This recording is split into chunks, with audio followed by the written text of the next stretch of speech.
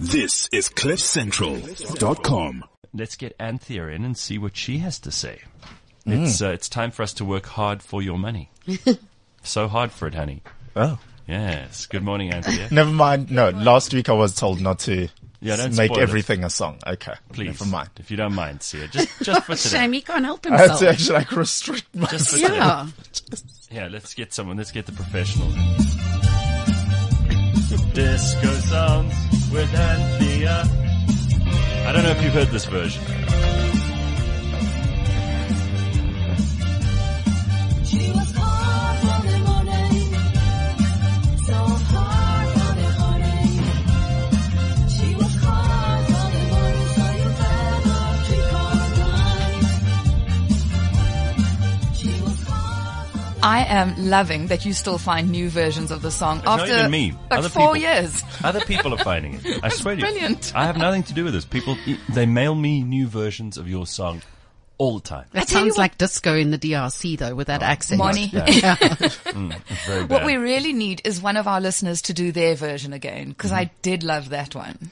Well, you're here now, and let's hear what you've got to say for us on the money front. Couple of things going on. The South African unemployment rate came out last week. How are we looking?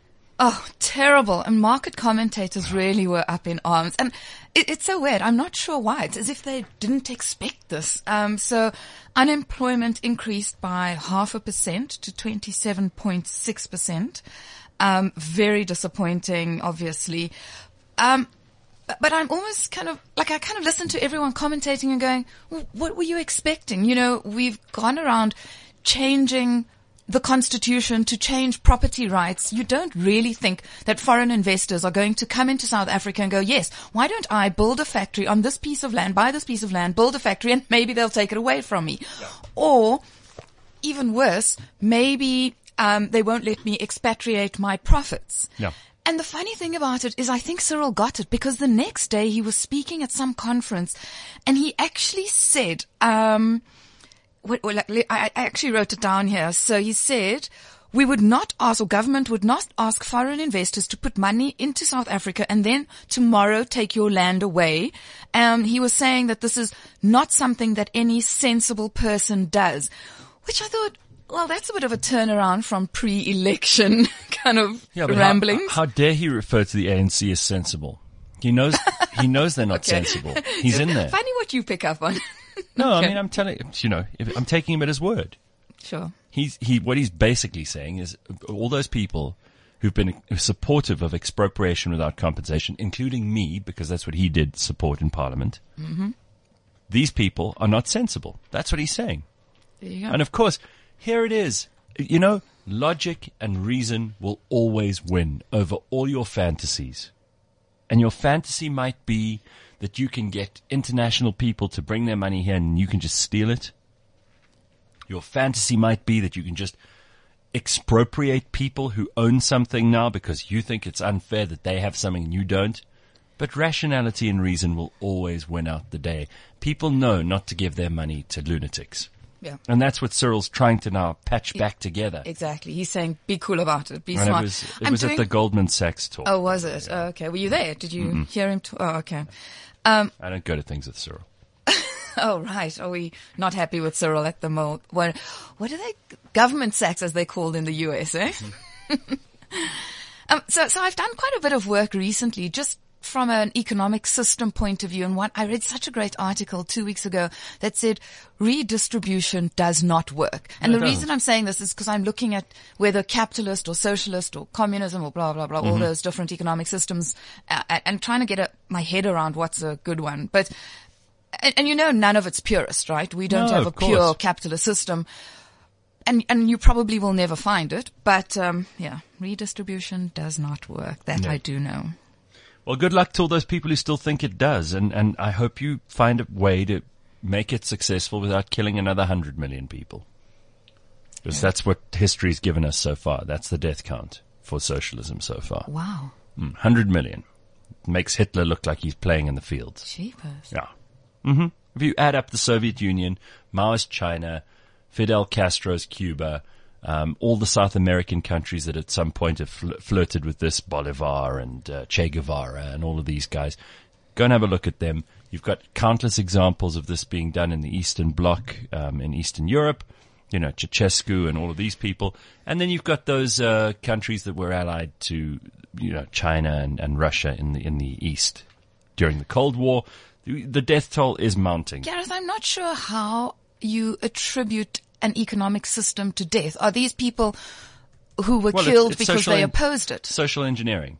So what happens with socialism is all about the government makes the rule and everybody has to follow it. And their purpose, their stated purpose, is to make everybody equal. And to do so, you really have to deal with those who don't comply. Yeah. And often that means death. Oh, that's awful. So we're not talking about capital flows or Yeah. changes in ownership or any of this stuff. It's See how my mind works. Kolkhoz and Sovkhoz forced labor camps and farms, and I mean Stalin was the master at this, and he couldn't even get it right. So what chance does any current dictator have? Oh, please, can we move on? It suddenly got course. very depressing. But this is all right. You can go. The only book that you need to read in respect to this is Alexander Solzhenitsyn, who wrote a book called the Gulag Archipelago, which is worth as much time as you have. Every single second you spend with that book will be worth it. Archipelago. Archipelago. Yeah. The Gulag Archipelago. Archipelago. Very much. All right, so let's get back to the story. Okay, so Unemployment. Yeah, well, we're done with that, right? Are we? Are we not miserable did about I give it? You, I mean, yes, we're a bit. Young people in particular are over 60% of the young people in South Africa are unemployed.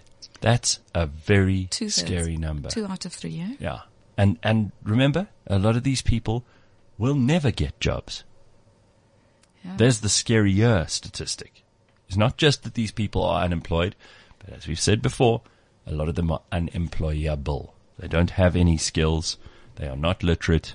They are not numerate.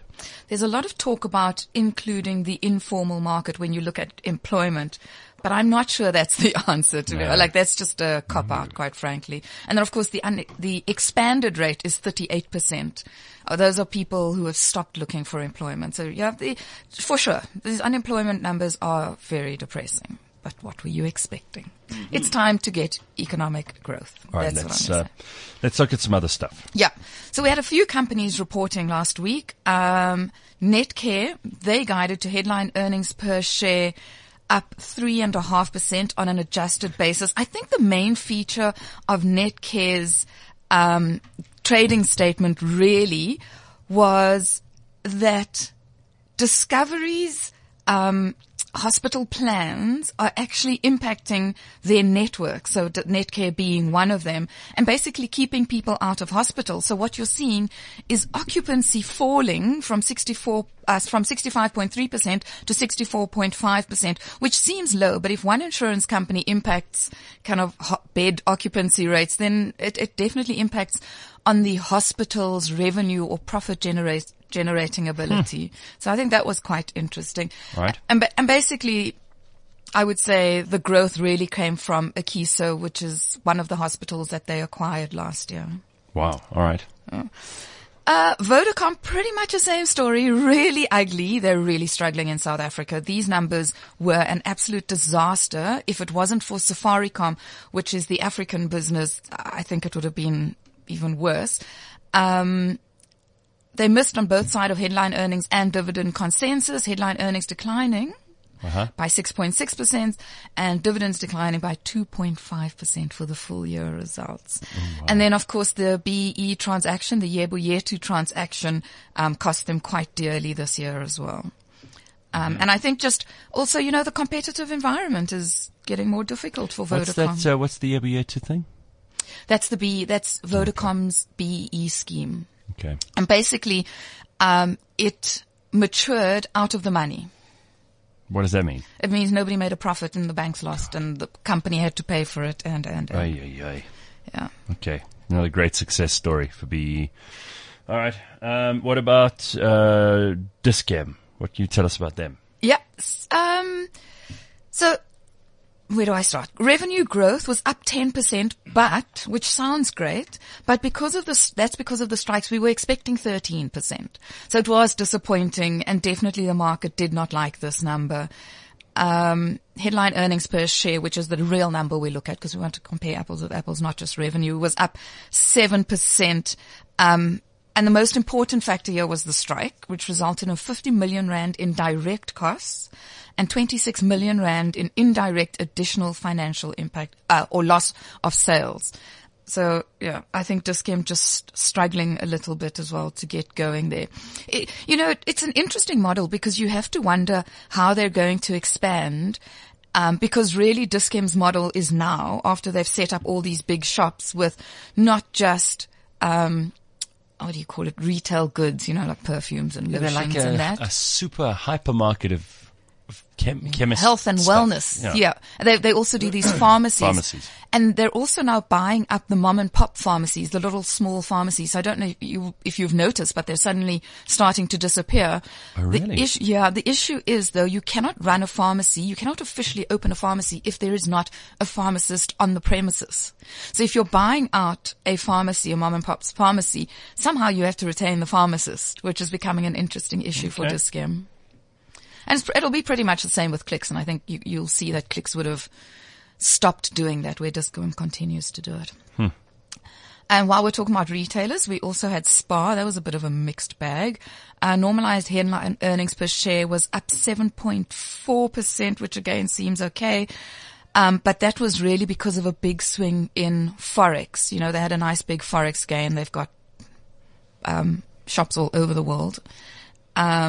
Turnover was okay. It was okay. Like, it wasn't exciting. It wasn't dreadful. They also announced that they're moving into Poland now. So we're going to have Spar Island everywhere. Switzerland, Wow. UK, Very all good. over the place.